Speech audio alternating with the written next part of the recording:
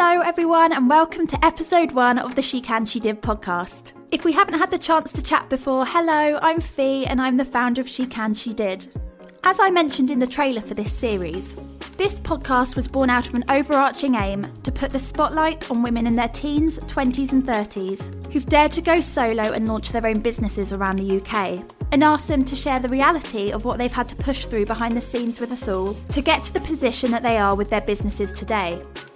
My first guest, in my opinion, embodies the whole ethos behind She Can She Did in full.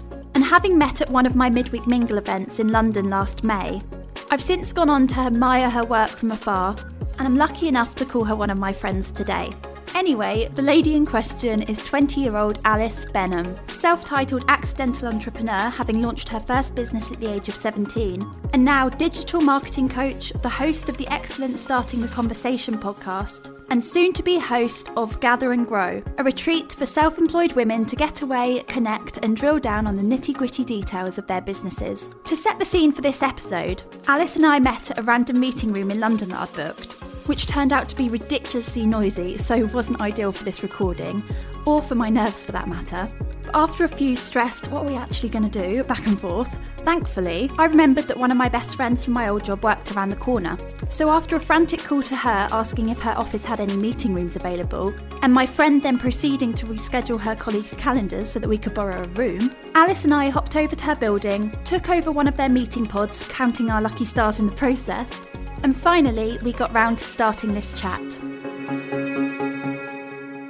Alice, you describe yourself as an accidental entrepreneur. Yes. Can you just let us all know what you actually do? What I do? Yeah. It's a question people ask me a lot. Sometimes I'm not sure that I actually understand it myself. My official title is a digital marketing coach, which basically means I work one-on-one with small business owners, entrepreneurs, and help them to level up their marketing and create sustainable and effective strategies. Wow. That's my buzz line. That's a really good buzz line. Thank you. It's good to have a copy and paste of like, here's what I do. And then I'm, alongside that, a retreat host and a podcast host. Amazing. A bit of everything. So you are the modern day multi-hyphenate. Thank you. I would like to think that. When my uncle's like, have you got a real job yet? I'm like, no, listen to this podcast by Emma Gannon about multi-hyphenates. That's what I am. That's what you are. Yeah. See, this is where I would normally say, because that was really succinct. You did tell me you'd be succinct. It's good. This is where I normally say, can you go back and tell me what you were doing beforehand? What role inspired this? But the reality is you were 17. Yeah. Which is, I was I was worrying about uni, I was worrying about boys, I was a bit of a good girl, but I later like alcohol, all of that. The idea of launching a business at 17, I was so not in that headspace. So can you talk us through actually what inspired this, or how the hell did you launch a business at 17? Okay, see, as right, I call myself an accidental entrepreneur because that's what I really struggle with when people are like, I want to have a business like yours, like tell me the 3-step plan. And I'm like, literally there was no plan or no strategy. So I was 17, I was at school, I was halfway through my A-levels, and I probably wasn't your like typical school dropout. I got like good grades and was a bit of a nerd, but it just got to the point where I just found school too much. I think I wasn't diagnosed, but I think at the time, looking back, I had really bad anxiety. I was struggling with exams. I felt real pressure to like achieve, and kind of one of those people where like you set a goal, you get it, and then you don't even celebrate it. You just want the next thing. And I think school... I hear you, sister. School really brought that out in me in a negative way. And since I was 16, I'd had this part-time job at a garden centre, and I worked within their events team, and they spoke to me and were like, well, hey, if you want to leave school, we can give you an apprenticeship. So much to my parents, my teachers, and everyone else's in my life's dismay, like literally no one supported it, I left school halfway through my A-levels, so all I have is AS levels. Right, so this is year 12, end of year 12. Yeah. So I was a month away from my year 12 exams, and I was like, I'm out. Oh, right. I met with my form teacher. I was like, I'm going to go take up this job in events and like sales administration. And yeah, that's what I want to do. And obviously people had some opinions about that.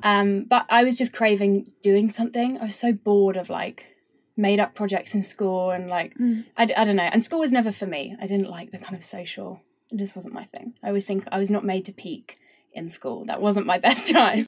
Which is a good thing, because it's a nice feeling. It feels like a lifetime when you're there, but you get out of school and it's, you know, there's a whole world, you've got your life waiting for you. It's so nice to look back and be like, oh, I didn't need to be like the most popular, coolest person at school. Yeah. That's all right. So then I spent 9 months in this sales administration events full-time job. So that's the bit that I don't always talk about, because it was the most like random in the middle thing. But again, the second I got that job, I figured out how to do it. I was bored. I was like, I want the next thing. And I was at a hotel breakfast. It's like the weirdest story. I was at a hotel breakfast seeing a guy who I was dating at the time up north. And at the breakfast, I met another guy, like an older businessman. I never know how to say that without it sounding like he was creepy, but he wasn't. Yeah, I'm picturing like Secret Diary of a Call Girl right now, I'm not going to lie. Like hotel bar, martini. No, it's breakfast. Okay. So I'm like getting my cereal, he's getting his toast, we're both Bloody like, Mary. Like. I was like 17. Okay. Yeah, and we just got talking, and I told him, you know, I want to go into events, and he was like, oh, cool. He ran this big UK charity, and I was like, oh, that's really interesting. Did not think anything of it. I think he like took my email address because he was like, oh, I'll keep in touch. And I was like, oh, maybe that's just what businessmen do. Like, they just have a lot of email addresses. I don't know. And then a couple of months later, I was driving home from a job interview, totally different random job interview, and he emails me, what's your number? I want to call you. I've got a job for you. And he then not pitches to me, to make it sound like I was some like sought after 17-year-old. He basically says, you know, we've got an events role coming up. It's 2 days a week within our company. Do you want it? Obviously, I was like, yes. Not thinking about, you know, the fact that I was leaving a full-time job for a 2-day-a-week job, but I was 17. I was kind of like, cool, sounds good. So I said yes to that, but didn't realize working for his company meant becoming a consultant. So everyone that worked for him was self-employed. Okay. There was no employees. I think it's just like an easier way for him to do it. And obviously it was 2 days a week. But the second that I joined, they were like, oh, the events job isn't ready for a couple of months. Can you run our social media for a couple of months, 1 day a week? Again, I don't know why I said yes. Looking back, I'm like, that was the weirdest thing to say yes to. It made no sense. I didn't know what I was doing. I feel like at 17, though, that is where, you know, you do want to please everyone. I don't know about you, but I know that if someone had said to me at any job when I was 17, Fee, can you do this? I'd be like, oh, absolutely. Yeah, sure. And it was that people-pleasing naivety, which I think is what grew my business, which now is obviously something I don't have. But at the time, well, hopefully that was a bit arrogant, wasn't it? Yeah, but at the time, just said yes to everything. So I said yes to this social media job. I don't really know how it happened, but within the 2 months, I built up a load of other clients to the point where I was doing social media management full time. So that 2 months down the line, when he said, you know, do you want your events job now? We'll move you to a different department. I was like, I've kind of found what I really enjoy, and I think I really like this. So it literally was just me saying yes to opportunities, and then it grew. And I think at that point, I was like, oh, I think this is a business. Like, I think I'm an entrepreneur, not like self-employed right now. I think it was never an intentional thing. It just happened. That's amazing. There no kind of, hang on, Alice, you're working for me, when you said... Well, no, because he hired everyone as part-time consultants, everyone did multiple different jobs. No one worked for him more than 2 days a week. So I was only working for him 1 day a week in social media. And then it was just completely word of mouth. I built up a whole load of other clients who were all corporate charities based in London, men in suits. Very different to my business now, but I did that for 9 months and just kept saying yes. That's amazing. Can you remember when you thought to yourself, okay, this is it, I've found it, and I'm going to take it seriously? And talk me through actually those steps that you took to make sure that then grew. Yeah, I almost see my business in 2 businesses. I was taught like business 1 and business 2. So from that point onwards, so that was like April 2016. From then until December, I don't think I ever really realised what I was doing. I just kept saying yes. I was people-pleasing. I was quite naive. I was very excited that I was making so much money. I was like, this is cool. Everyone's clapping me. Like, let's go. And then I majorly burnt out at the start of January 2017. And I think had this moment where I was just like, I can't carry on. I had to spend, which is a whole story in itself, 6 months, taking time off, going to therapy, being on medication. It was kind of this whole like, I need to rebuild my life without, you know, this huge job that I had taken on but not really understood.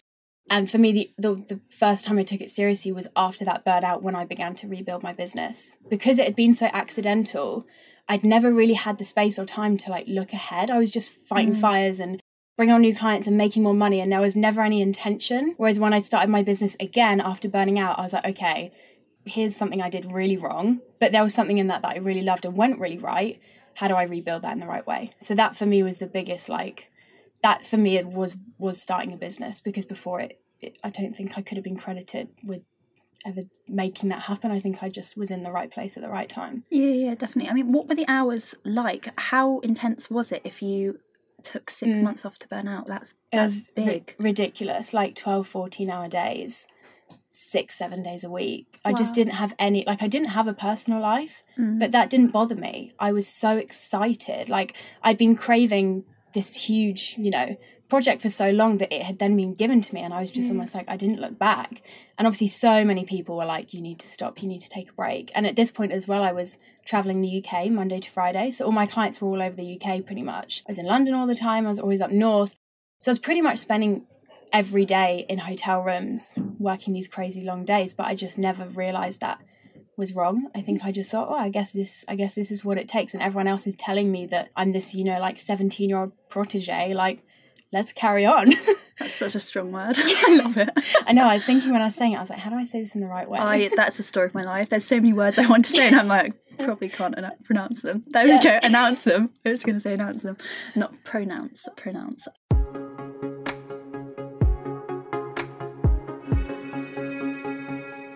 You said that you were excited about how much money you were earning. You were 17. What are we talking? If you don't mind me asking. I'll tell people. I won't tell the exact figure because I have a real bugbear when people market with like how to build a business with this many figures, because the reality is I don't have any of the money now that I had then. But it was like pretty close to 6 figures. Which is Yes, 6. Crazy. Yeah, 6. For a 17-year-old girl. Yeah. So then that obviously was probably part of the reason why I didn't have a social life, was because I was completely isolated. Like, I didn't know anyone else who had that lifestyle. And none of I couldn't relate to any of my friends. We were all just in completely different places. But now my business makes me like half of that money. But it's a business that I love. And it's a business that like empowers me to live the life that I want to live. So I'm really glad that I learned at 17 that like money's really irrelevant. Absolutely. And it's sustainable now.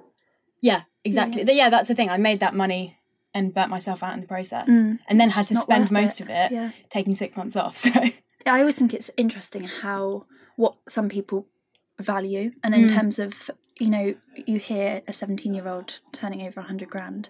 That's crazy, that's amazing. But it's just that kind of the cost, and it's weighing up what you actually want from your life to get that. So like, I sacrificed my mental health in exchange for that. I sacrificed relationships, friendships, and I'm really glad that all of those have been rebuilt. Because I'm in a privileged position and I have amazing people around me. But yeah, looking back, although I wouldn't change a thing. Yeah. Because the lessons that I learned from that were like unbelievably. I'm one of those people where like you can tell me a brick wall's there, but I don't believe it until I run into it. You and me both, girl. So I think it was one of those experiences where, you know, I'm really glad I learned from it, but I wouldn't wish it on anyone really. Yeah. It was very intense. No, it's good. Okay, so you've gone through the burnout. You've obviously got all of those lessons learned, all of that on your shoulders, and you want to start again, and this time it's going to be something different. So talk me through what actually you prioritised then to get your current business off the ground, in terms of, you know, rebranding, getting your name out. That's a completely different target audience you're going for now. I don't spy any men in suits on your Instagram feed. No. So they are not my people. Go for it. Well, it's safe to say I had to do absolutely everything. Like, it literally was starting a business, because in that first 9 months, I didn't have a website, I didn't even have like a business email address. Like, I didn't have branding. I didn't have like, I didn't market myself. Everything was word of mouth, and I just said yes to opportunities. So there was never like any foundations. So yeah, I built a website. I guess being in like marketing, branding, I knew that was going to be a really important thing. And then just completely immerse myself in the world that I wanted to go into. So I think when I think about actually how I rebuilt it, you know, I can probably look back and think it was really intentional. I think it was just kind of one step at a time, but I was really building it with my lifestyle first. Because I'd had 6 months off, I'd had this amazing opportunity to figure out, like, fall back in love with the things that I enjoyed doing. And I fell in love with travel, and I realized that I really wanted that to maintain as part of my lifestyle, even when I was working. So when I was thinking about like the clients that I wanted to work with, or how many hours a day I wanted to work, or how much money I wanted to make, it was all built around that lifestyle. and constantly questioning like, how does this decision that I'm making fit in with that? So it took a good probably 9 months of figuring that out, setting up my website, doing all the kind of technical stuff, figuring out, you know, all the processes and systems so that when my business was gaining clients and making money again, I could take that on. So it was a far longer game. And there were times in those 9 months where I like had no money and really considered giving up, and I was really frustrated, but I just kept going because to me, the lifestyle that I was building was so much more valuable than how much I was making or how glamorous it looked to other people. What did that lifestyle look like then? Travel, where did you want to go? I mean, actually, no, scrap that one, but hours-wise, what did a good day's work look like to you in terms of when you were prioritising how long you want to work? Like those kind of things. And who did your target audience look like? So my target audience, I knew I wanted to work with business owners and entrepreneurs. I knew I wanted to work primarily with women. I just thought, when I thought about who I wanted to work with, I was like, I just want to get them. Like, the first 9 months of my business, I was the biggest chameleon.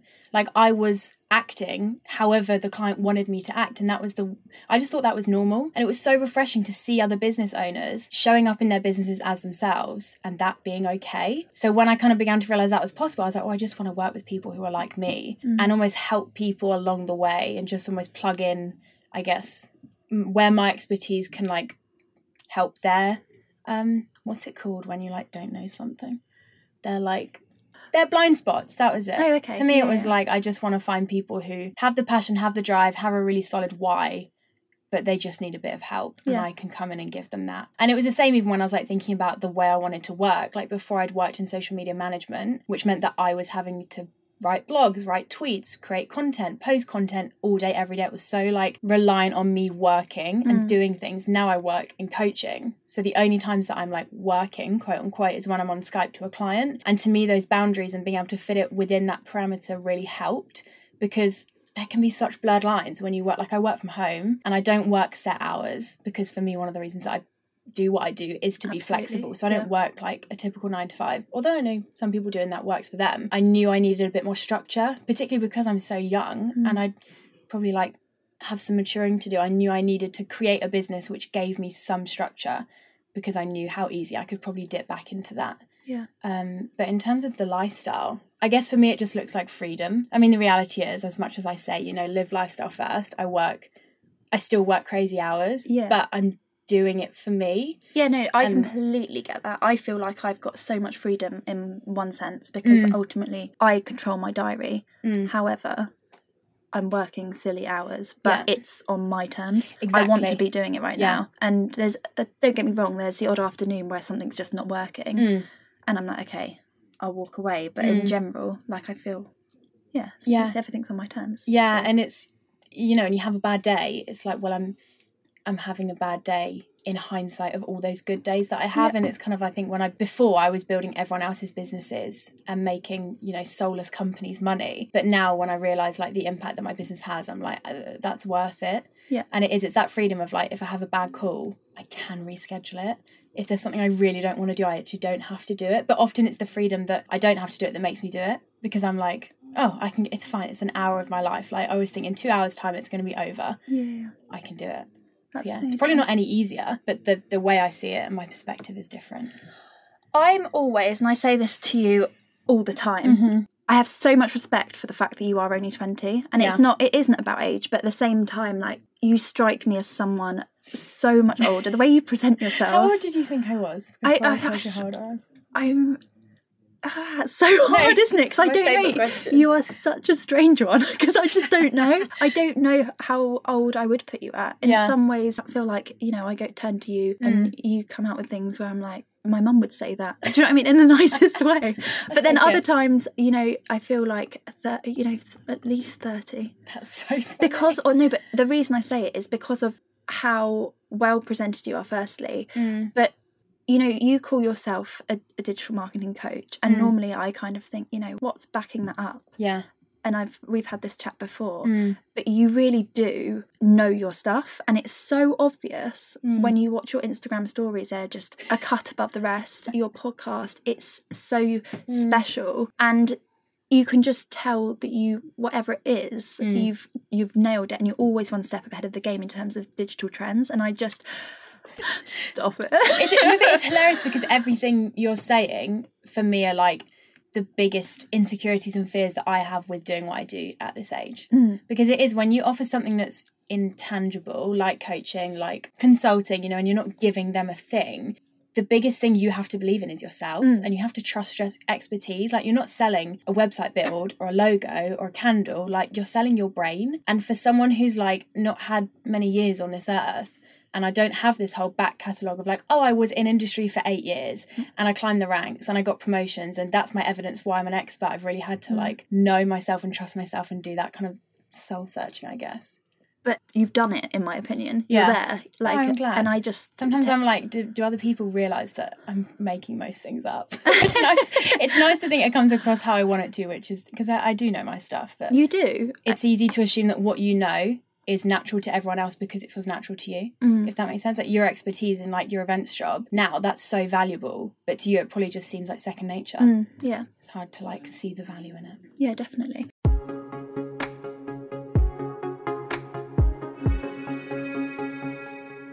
You mentioned, obviously, that you're not earning as much as you did when you were 17, but obviously you're so much happier now. Yeah. How did you approach putting a value on your time now, given the fact that you're no longer dealing with businessmen in suits, or you're dealing with women in business? Yeah. Some of those are small businesses. Yeah. Budgets, restraints, etc., etc. How? Talk to me. So I guess the first thing I did, which I probably wouldn't recommend other people to do, is looked at what everyone else was charging. Because I knew I had all of the expertise, but I had none of the like business understanding, because I had that 9 months, which was a completely different market, but the same like knowledge. So I knew the stuff, but I was like, how do I package this? So, you know, looking back, I did just look at other people, and I realized in coaching, there's kind of this common theme that you have like one long-term package and one short-term. And I was like, yeah, that sounds good. And then I think when I was looking at pricing it, it was a case of looking at what people were pricing for their time, thinking about the value that I was bringing to these women's businesses, and then also thinking what I needed to make. Because I'm quite like detail oriented and numbers focused, I did start with like, well, how much do I need to make to pay my bills and to have the income that I want to have to lead the life that I want? How many clients do I want to have? aka how many hours do I want to work a week? Okay, what do I need to charge to make those numbers a reality? And thinking about it quite kind of in that way, as opposed, because, you know, to say, you know, oh, I charge £100 for an hour sounds ridiculous. But when you really break it down and think, okay, well, to spend that hour coaching, I need to spend 2 hours marketing and 2 hours in sales and client onboarding and an hour in prep and an hour in like post customer, whatever, it makes sense. Yeah, definitely. So I was breaking that down for people. Like getting out of your head, not thinking, oh my gosh, I'm not worth like over £1,000, actually figuring out, no, if you're adding value to someone's business, and that's the money that you need to make to lead the business and the life that you want to lead, then like go for it. And it's something that I've tweaked loads. My prices in the first 9 month period when I was starting back up, like they were always fluctuating because I wouldn't have a client. So I would put them down and thought that would change anything. It didn't. If people want to work with you, they're going to make the money up. That's what I've realised. So yeah, now I'm at a place where I'm pretty happy with it. But it's always even with like the retreat, it's so hard to price things. Well, I remember you saying that, but like it's doing so well. Do you want to talk about that actually? Because we're kind of going off on a tangent. But you're hosting this Gather and Grow retreat. Nailed it. Well done. Yeah. It's a lovely name. Thank you. I hate naming things. Yeah. Oh, you know what I'm like. Chit Chat Tuesdays. She did. It's so bad. Be the only person that names things that she can't say herself. Yeah, that's me. That's my favourite thing about you. But you've got this retreat and, you know, go for it. Talk to us about what it actually is, and then we'll go back to the money stuff. Okay, so I guess it came from a place of realising when I was looking back at my business in 2018, like it started the year making little to no money, feeling like it was a failure, and it ended the year with me being like fully booked with clients, making the income that I wanted. And I was like, what made that happen? Like, how did that shift happen? And when I look back, I realized that the most fundamental thing I did was in the summer, I was at a crisis point of like, I literally do not have enough money to make me past the next couple of months. I don't have any clients right now. I don't know what to do. And I was like, okay, like I was trying to think like a business owner, and I worked on the foundations. I took a total step back for 2 weeks and I looked at the foundations of my business. So I looked at the way I was branding myself. I looked at my like finances. Gosh, I sound like a dickhead. Oh my God. I looked at my finances. I looked at my like client onboarding process. I looked at the invoices I used, like the contracts that I use. I looked at the goals I was setting. Like it was such a like systems overhaul. Literally addressed every area of foundations of my business, and then just began to build it from there. And I realized that there was something really powerful in creating space for that to happen. And I think when I begun to think about that, I was like, well, there's nothing out there that really gives people that space. Like when you're a business owner, things are so busy. There's always more to do. There's always a to-do list. And when you're in the everyday, creating space to think long term and get that long-term stuff done is really hard.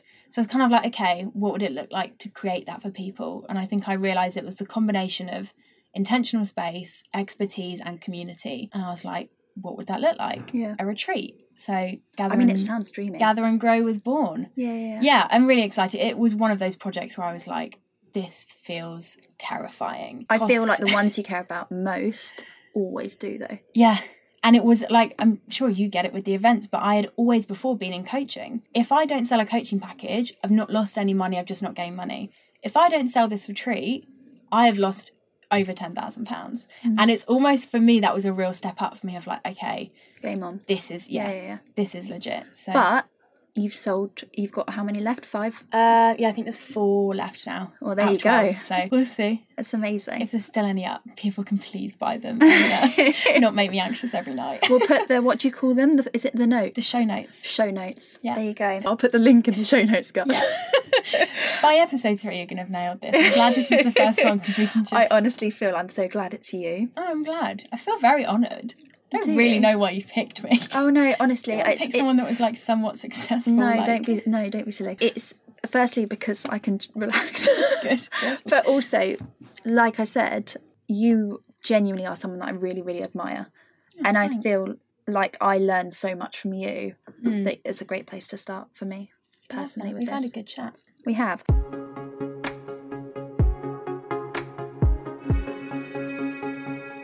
Let's talk. You know me, and I love a good, honest chit chat. Oh, yeah. So you've kind of spoken about them, but I feel like we should get the nitty gritty stuff out the way. So let's talk. Firstly, daily challenges. I'll ease you in gently. Okay. Before we get to the real Not dodgy quite in stuff. the deep end. Yeah. It'll keep people listening. Yeah. Like, Build it what's up, coming crescendo. Up? Yeah. Daily struggles. Daily In terms struggles. of what do you, on a day-to-day basis, what are the kind of things that you find the most tricky for anyone listening, you know? Yeah. Probably my biggest one, which I almost wouldn't want to say because it's probably quite a niche thing to struggle, well, not niche, but it's not for everyone, would be mental health. So having depression and anxiety, which I was diagnosed with when I took that time off. Like instantly, that's when I wake up every day. Mine is kind of a constant. It doesn't have kind of huge peaks or huge troughs, but every day I'm kind of given that decision of like, do I feel up to doing today? And I guess that just adds another element to like having so much autonomy over what you do is amazing, but when you're slightly just craving someone else to tell you what to do and when to do it, having such almost like volatile mental health can be really difficult because sometimes I do just crave, like I do just need to take a full day off. I do need to just push through. So that's probably like my biggest daily struggle. And then How do you deal with that? Oh gosh. Well, like on a like real level, medication and counselling, like constantly. I don't feel like I'm at a place, like those for me like level me out and get me to a place where I feel consistent. Okay. And then just giving myself freedom and permission because I'm such a big picture, like very, very goal oriented, like similar to you, like always thinking about the big picture, always building something for like 5 years time. Kind of person, which makes it really hard to like give myself permission to rest and stop and do what actually might not help the business long term but will help me right now. Absolutely. So it is sometimes giving myself that permission to like, there is always going to be more to do, but right now the priority is giving myself rest or giving myself the afternoon off. And I found the more I've done that, the more I've got into the rhythm of giving myself that permission and seeing the benefit of it. Yeah, I find it way easier to do. Because now I'm like, if I don't take a day off, next week I'm going to feel crap because I won't have rested. But if I take a day off, I'm going to feel so much better for it. And I think that's such a valid point because for me, it wasn't even a long time. You know how you hear some founders and they work 7 days a week for 2-3 years straight and then burn out. For me, I was working 7 days a week, silly hours for the first 4-ish months of this. And my family were going, you need to take a day off. Like, it's silly. You need to take a day off, Finn. And for me, it's like you said, it was that bigger picture. And I was like, I am nowhere near where this is. This is nothing on where I want this to be yet. I'm laying the groundwork. I have to keep going. And I remember taking, okay, I'm going to set Sundays aside. That's my day off. And the minute I did that, everything changed. It was just that one day is my day. And it is just so much easier as time goes on to recognise those signs, isn't it? So now, like I mentioned earlier, if there is that afternoon where it's just not working, it's like, okay, Fee, walk away. Yeah. I don't talk to myself loud. Just to mention that. Fee, it's time. Step away from the left. But it is, and it's trusting yourself. Yeah, hugely. And I think also that comes down to building a business that allows you to do that, because the reality was, if I, worked in e-commerce, or I was, working with clients literally all day, I wouldn't have the ability to do that. So for me, when I think about, new products or services I want to launch, I'm always questioning, like, obviously, does it fit into the big picture, but also, does it still help me to lead the lifestyle I want to lead? Absolutely. Will you enjoy it? Is this actually what I want to do? Yeah, because there was no joy in my business the first time around, but it just looked like a huge success, and that I left it just being a bit like, well, if that's what business is, I didn't want to start a business again, because I was like, that was crap. Yeah. But it's been so nice to be like, oh, it can be fun. Yeah, definitely. And there are still times when it's like the worst thing ever and I want to give up and quit, but there's moments that make it worth it, and it's like clinging on to those. Like, yeah. We'll come on to those. I always end on a high. Nice, okay. Just so no one walks away like, further into what the did deep I end get that? of the next question. Yeah. Any other challenges? Daily ones, this is. Okay, daily. Or weekly. Yeah. Can I add friendships and relationships in there? Oh, yeah. I mean, that was a whole other topic, Alice, but Christ, let's just go there. I don't want to faff around in the shallow end. I like go straight in. Yeah, go for it. Yeah, well, I guess in that first year, pretty much lost all my friends. Okay. Not, no arguments, no one fell out. We were just in completely different worlds. They were in their second year of A-levels, applying for uni, and I was on the motorway for 4 hours a day, staying in hotels and making all this money but not having anyone to spend it with. That was a really odd divide, and just didn't really have any friends at that point. Everyone would still hang out every now and again, but there just wasn't that kind of connection. And then obviously it was kind of a blessing in disguise taking that 6 months off, because my friends, being the amazing people they are, just wholeheartedly came back into my life and were kind of willing to, I guess, forget the fact that I was probably a dick for. Can I say dick on the podcast? Absolutely. I said it now. The damage has been done. Yeah, sure, you can't know that one out. Kind of just put that aside and didn't, blame me for it, but just gave me space. And then now it is still a struggle, because the reality is, and sometimes I feel bad for saying this, my business takes priority over my friends and my, at times, boyfriend. How do you word that when you haven't got a boyfriend anymore? It's hard, isn't it? Ex. But that sounds really volatile, doesn't it? Like, my ex-boyfriend. The partner that once was. The one that went before. But yeah, it's been a real learning curve, not for them, but I think for me, to realise that my friends are my friends, and they're not my business partners, and they're not my employees, and they're not my colleagues. And actually for me to expect for them to understand what I do, support me, get alongside me, know the right questions to ask is just too much. Yeah. And I've gone through a real process, particularly recently, actually, of being like, oh, my friends can just stay in their lane. And I've made great, quote unquote, work friends for the purpose of talking about work and having that support. But it's been a real process of realising, it's okay that they are in a completely different space to me. Yeah. It's neither one of ours' fault, but friendships are so important. I could not be more grateful that you said that, because for me, I really felt that, I remember launching this and hadn't met many other women in business yet, and had so many, what are you doing, Fee? Or where do you actually see this going? And I don't really get it, Fee, and that kind of thing. And it was, I remember in those first few months finding that I just felt so vulnerable that people were watching. I didn't really know. I had this overarching idea, but you never know if it's going to happen, do you? Yeah. You're just trusting something. And it wasn't until I started building that network and that community of women that did get it that I could accept the fact that some people don't, and that's absolutely fine. Yeah. Because, they have what they want from their life. I've got what I want, and we can still, everyone can be happy, and we can still love each other, and the friendships are there. But yeah, there was definitely a wobble in between. Yeah, and I guess to take it further into the deep end, a level up from friendships is obviously relationships, and it's something that I've talked about on my podcast, so people are probably listening and be like, whoa, she's really oversharing that. But you do describe yourself as a chronic oversharer. That's my research. Gone to my Instagram bio and just copied that was as much research as I did. Accidental entrepreneur, chronic oversharer. But this is your time. I mean, this is a She Can She Did podcast, babe. Overshare with me. Well, it's funny. I'll often go, into the kitchen, and my mum will be like, "Oh, I didn't know that thing about your life." And there is a kind of running joke in my friends and family that they find out more about me through my podcast and Instagram than in person. I love that. Which is probably a whole issue in itself about my relationship.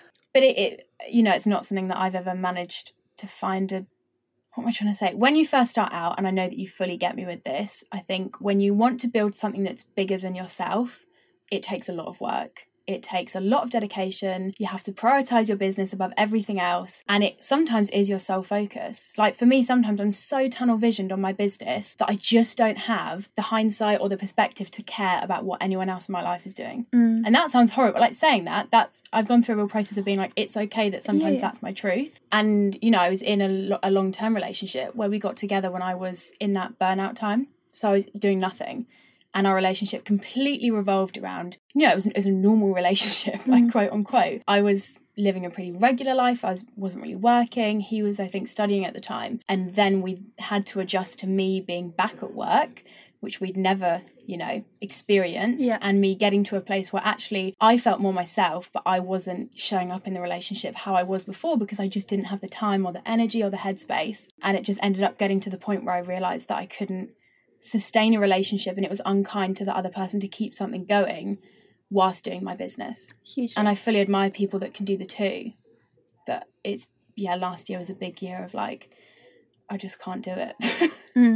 I think it's allowing yourself. I hate the fact that it's worded as selfish. Do you know what I mean? Like there's such a awful connotation with that word, but at the same time you are allowed this. For me, and I know that you feel this way, our businesses are our babies. Yeah. So at the end of the day, I put too much into this for anything else. Yeah. To if something clashes with that, or there's something that's not leveling up. Yeah. It needs to. Yeah. And that's understandably hard for other people to get. Like, I was in a relationship with someone who work wasn't his everything. To him, work was, I work so I can live a great life. Whereas for me, it's like work is one of the greatest things about my life. And it's really hard for other people to understand how you feel about your business. And I kind of get it when people are like, I don't understand why you want to work all the time. I don't understand why you feel so passionate about it. And it's definitely finding people that do the same thing as you really alleviates that, because you no longer have the expectation on your boyfriend or girlfriend or friends to do that. And they know that you're still getting that kind of support that you need, which they just can't relate with. But yeah. In terms of, and I know this is going to resonate with so many women that are trying to launch a business, and emotional stuff, it might not necessarily be a breakup. It could be something completely going on. But what does that reality look like when, you are experiencing those challenges in your personal life and you have also a business to manage? Yeah. Because that is the reality, isn't it? And that's where, if you're working for someone else and something's going on in your personal life, you let your manager know. They might let you go off the afternoon if they're nice, but like you can call in sick. You can do something, get out. You can't do that when you're on a business. Yeah, it was interesting. So we broke up twice. So pretty much the whole of 2018, my personal life was just something that I couldn't talk about online, which for someone as a person who has a personal brand, and I think my honesty and vulnerability is something that people follow me for, it was a really hard line to walk. Because what was going on in my personal life was so ugly and I didn't understand it, let alone could I explain it in an Instagram caption or on a podcast episode. So I just had to draw like really strict boundaries on it. I was like, I just can't share any other people in my life right now. I just like it's not selfish, but I had to say I'm only going to talk about me because that's the only subject that I know is true and I feel comfortable talking about. But I know one of the questions that you were kind of talking about beforehand was like, what's your worst day in business? Yeah. And Are you taking over my podcast? What is this? Podcast host. This, my friends, is why we don't invite a podcast host on. It fully answers your question, which you asked before. Because the day that we broke up and it was final, I was a week away from the biggest launch my business has ever had. And for me, up until that point, my business felt like an extension of me. How I felt was how my business was, and everything felt very connected. And if I was having a bad day, I'd take a day off from my business, or if I was really excited, I'd work super hard, and it all felt quite like fluid and connected. But then this day happened where I had a breakup, and for anyone who's experienced a breakup, you feel like the world is going to stop turning and that you will never be happy again. You do, by the way. But at that time, that's what you feel. And I was a week away from this huge launch. I'd spent about 10 grand, and I was like, what do I do? Like, do I give in to my personal life and like act like my business is an extension of that and put the launch off or cancel it or do whatever I need to do? Or do I just realise like I just need to get through this? And for me, that's the day that my business really felt like a business. And that's why I call myself a business owner, because it was a completely separate entity to my personal life. And I just had to say, I feel so shit right now. I don't feel like I can even talk to Instagram stories with my face. I don't feel like I can record a podcast episode, but my business needs me, and my business needs me to show up as best as I can. And for me, it was a real like, I had my cry, I ate my food, and then I had to give myself that pep talk of like, we're just going to have to get through it. Yeah. And the next week was awful. My business wasn't joyful, and my business felt really, really hard. But I knew in that moment that I had to show up as the business owner without my personal life intervening with that. I love that, because I sometimes think, there's a lot out there where I'm going to word this. I already know this is going to be badly worded, but self-care is so important. But there is something sometimes where actually channeling all of that emotional turmoil into actually, do you know what will be really good for me right now? And that is to just completely lose myself in this business and like, let's take it out on that. Yeah. And then at least there could be a positive in this. Yeah, because at the time, nothing in me wanted to work. Like, I wanted to sit in bed and eat Ben & Jerry's, and I could have done that. If I felt like that was the right thing to do, I would have done that. But looking back, I'm so grateful that I just got my head down, because it gave me a focus, and it gave me something where I could end the year and be like, I did that thing. Like, there were some real lows in 2018, but there were some real highs, and a lot of those highs came from me just getting my head down and getting the work done. And even like some of the practical things I did, like the day we broke up, I called up a couple of friends kind of in business that I knew had been through something similar, and I asked them what they did with it. I posted in like some Facebook groups that I was a part of, like membership platforms, and just told them what had happened, because I couldn't share it online. I was a week away from this big launch. I was promoting all the time, and I knew that putting it out there wasn't going to be healthy for anyone, but I had to share with someone. Yeah. So it was that boundary of like, I'm not going to share this right now. Now I talk about it because I'm comfortable with that, but I still needed to do something with it and have those conversations. And this is a coven? Yeah. Talk me about that. Talk to me about that.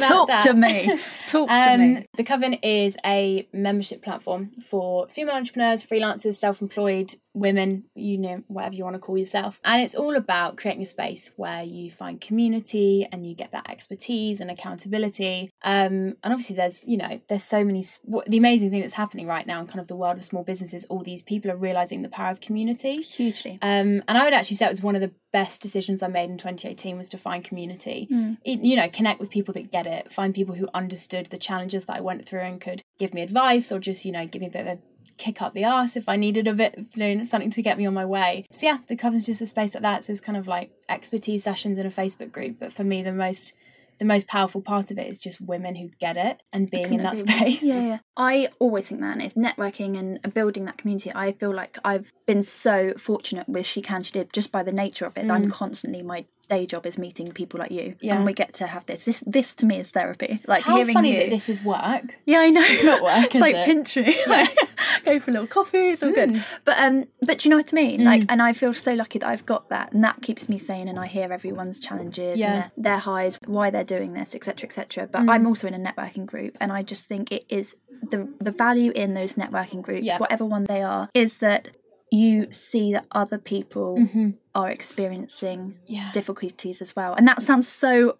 morbid that I'm like, thank God she's... Yeah, exactly. Well, it was even like last year when we first met, I'd just broken up with my boyfriend, and I don't know why I told you about it. Like, in hindsight, that was a really weird thing to tell somebody who you just met. But the second I told you, and then you could tell me about a similar experience, I was like, oh my gosh, I feel so much better. Yeah. And it just takes that. It's why I hug people when I meet them instead of shake their hand. Let's just get scrappy it. We're all girls. We don't have to be that business. Yeah. And for me, that was the biggest, like, when I was beginning to look at the questions for this, I was called it an interview, but it's more just chit chat, and it doesn't feel as formal as an interview. When I was thinking, insulting my interviewing skills. I say things and I'm like, in my head, I'm like, word vomit. What are you saying? But it's fine when it's people like you, because I'm like, it's okay, it just doesn't take offense.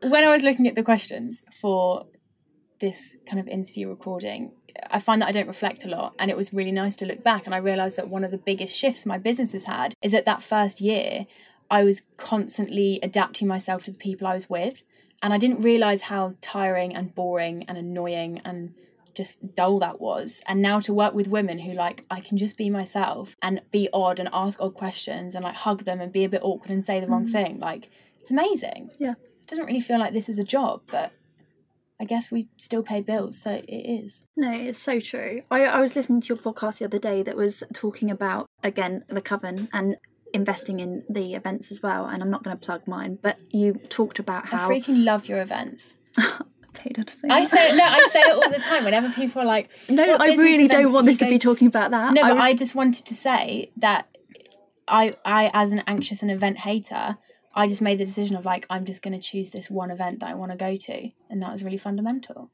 Well, my question was about the fact that you do suffer with anxiety and that you've still made a conscious decision to attend events. Yeah. Because I get quite a lot of messages before an event from, loads of different women saying, Fee, I'm really nervous. I'm going to come, but I'm just so nervous. And that's where, I step in and say, don't worry, everyone is. Like, even I get nervous before them, because you never know what they're going to be like. But I love the fact that you've pushed through it and you turn up and you do walk away feeling like, okay, no, that was... Yeah, that's the thing. I've never left being like, oh, I'm really annoyed that I did that. Like, I always think... I remember, like, the first one that I ever came to was, I think, one of your London events. And I just put something on my Instagram stories like, is anyone else going that I know? And it was Charlotte from Media Lux, who I know is, like, a big Midweek Mingle fan. She messaged me, like, I'm going to be there. So I found a friend. I waited for her outside so I didn't have to walk in on my own. And I said to myself, like, my mission for this first event is just to make it through it. Yeah. I didn't stay afterwards. I didn't speak to anyone new. I didn't really, like, push myself out there. But for me, just going was enough. Hugely, yeah. And now, having gone to kind of 4 or 5, I'm at the place where I do just walk in without anyone. And even not knowing anyone, when you see the people that are there for the first time, standing kind of a bit nervous on their own, you feel like, oh, I know how you feel. I can come and chat to you, and that's definitely fine. So it's those, like, tiny, tiny steps of, like, okay, maybe I'll just attend. Then I'll attend on my own, then I'll meet someone new, then I'll speak to one of the speakers, and it's kind of that, like, giving yourself those little goals. Definitely, and I think that in general, throughout your business journey, it's crazy when you look back and think what was intimidating 2 years ago compared to now, and now what's challenging you, and it's that you're constantly growing, aren't you, as a business owner? Yeah. And I think that's always a good example of it.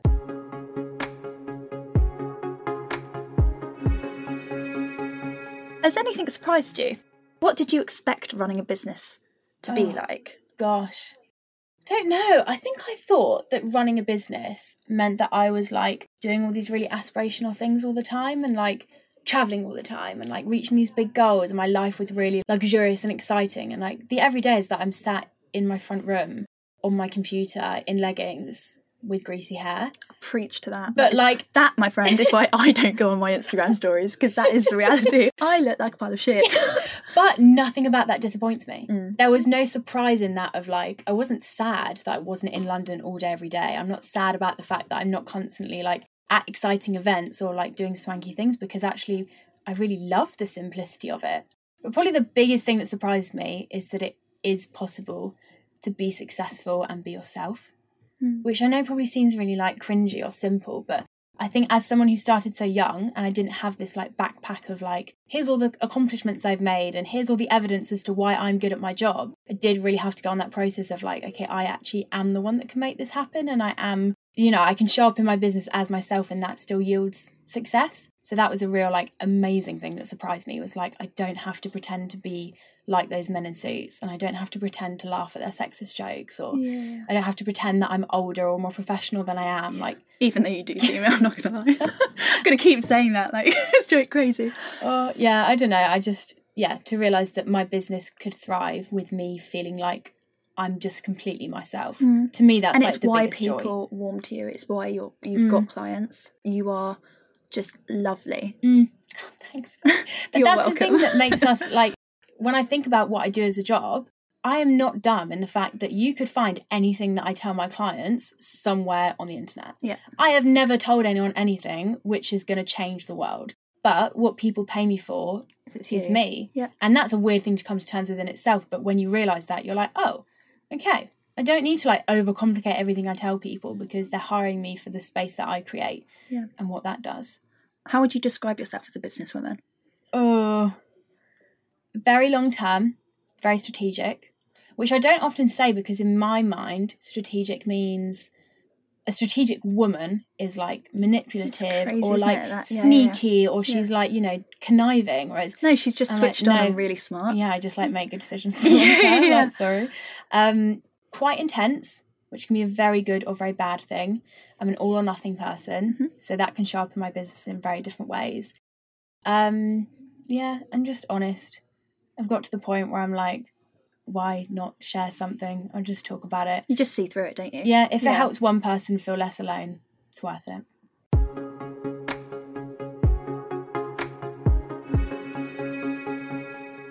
The other day, and we're going to talk about this because you are a long-term thinker like I am. Yeah. You went on your stories at the weekend and you showed the reality that you were working a weekend and you felt a bit guilty for actually admitting that. Yeah. But, you know, I just think, no, that's the reality sometimes. If you want that long-term goal, oh my gosh, you can't just work 2 hours a day. No. There has to be some serious work that goes in if you want that big goal. Yeah. And you said, you know, it's not just about that lifestyle business where, and there's absolutely nothing wrong with that, but the way you think, there's something more that you're striving for. So where do you want this to go? Talk to me about those long-term goals for this. Yeah, I think I want it to be bigger than myself. I'm very conscious that right now my business to succeed is very reliant on me. And I like that because I know that I can always be me and that's something I can rely upon. But, you know, there's only so much impact that one person can have. So I don't set myself really specific long-term goals because, you know, the way my business has built itself is by unexpected opportunities and me saying yes. So I don't want to stop that by being overly strategic and being like, you know, everything needs to be planned. But for me, in whatever way it looks like, I just want to build something that's bigger than me, that impacts more than just the circle that I can impact. And yeah, you know, I'm never going to probably change the world or like cure global warming or whatever else is the big crisis. But if I can play a part in helping people to grow businesses that build the lifestyles that they want, to me, that's worth it.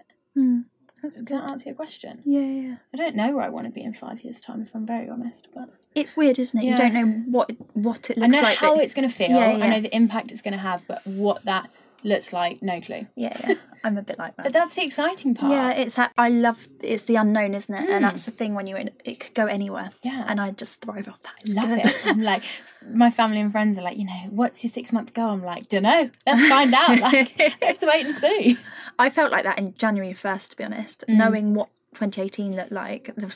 It was just such a random journey. Full on year, right? That I remember feeling on the 1st of January, oh my God, what does this year hold? But there was something really daunting in that, knowing how much work it will involve. Yeah. But also it was like, game on, I'm excited. Like, let's do this. It is exciting. Yeah. And when you're building something for yourself, it's not that you gloss over, you know, all the hard work and the hard days, but it's all in perspective and it's so worth it. When you look back and you're like, oh, look at the impact I've made, look at whatever you measure that by, whether it's, you know, finances or followers or success in whatever else term, it's so nice to look back and be like, oh, if that's what I did last year, let's see what I can do this year. So we'll have to wait and see where we both are at the end of the year. ... No.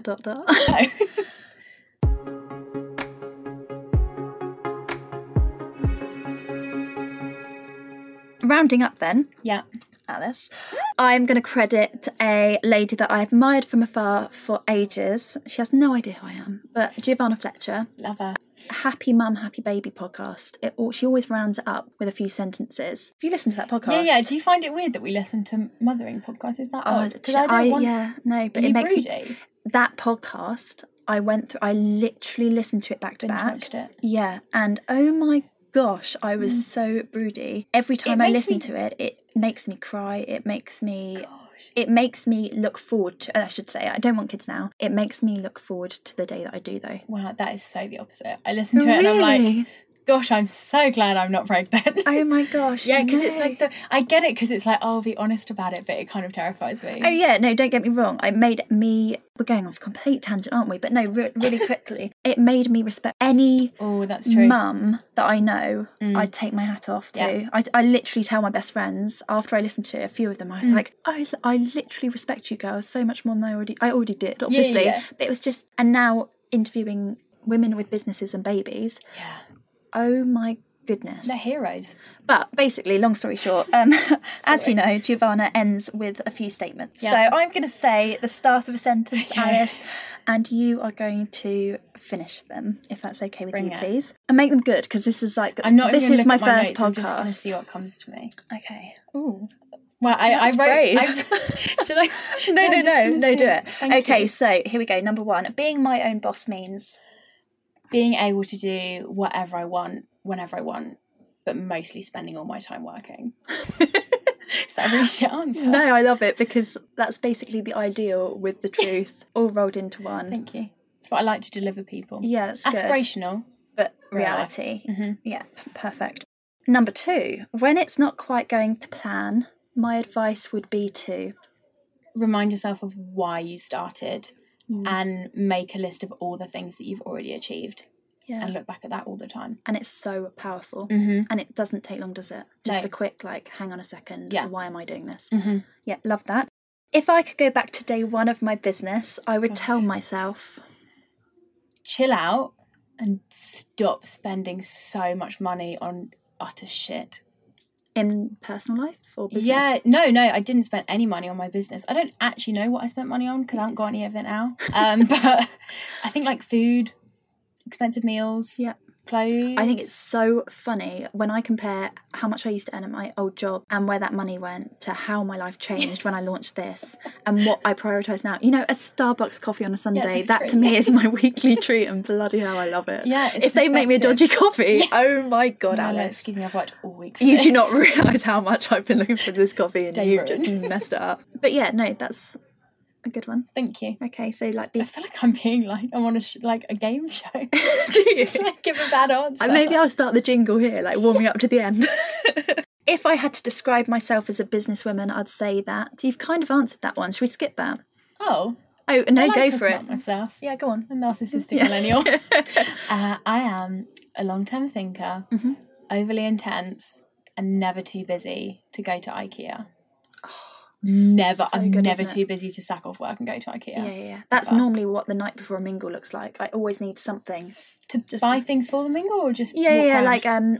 like the high panel chairs was my last purchase. I'm trying to think. The like therapy. stands, But it is, you just get lost in it, don't you? Yeah. But my advice, ladies and gentlemen, would be always to go at 8 p.m. There's nothing better I than would like agree. I'm a late night nighttime IKEA. IKEA. And you do eat a meal when you go? Meatballs, babes. Yeah. Obviously. So when people go to IKEA to shop, I'm like, Yeah. it's an experience. Yeah, you have It's to a- embrace it. Like Cranberry all-round- sauce, yes, I want it. Oh, it's so good because you can eat and then you have a little Yeah. wander around. I often go on my own. I just put headphones Oh, on, do you? put some good music on. It's just like a little therapy. I'm going to stop talking because people probably think I'm a weirdo. Okay, this is the real one. Yeah. Have you prepped me for this? Is this one on there? Yeah. Oh, right, okay. It yeah, is. Have I prepped you for it? I thought you were just going to ask me like a really intense one, which you are. And it's got to be good. Okay, this is the last sentence of the podcast. I want my legacy to be that. I exceeded expectations and pushed boundaries. Is that an okay end? Love it. All right, okay. And that, my friends, is where the music definitely is in now. Da, da, da, da. Thank you. That was Thanks for having fun. me. I feel like, yeah, It's been that the wasn't best. as traumatic as I envisioned it to be. No, that was great. I Yeah. hope people found that interesting. I hope they do too, considering how... Palaver. What a would- palaver. would be our Falafel to get afternoon. here. Yeah. Thanks, Alice.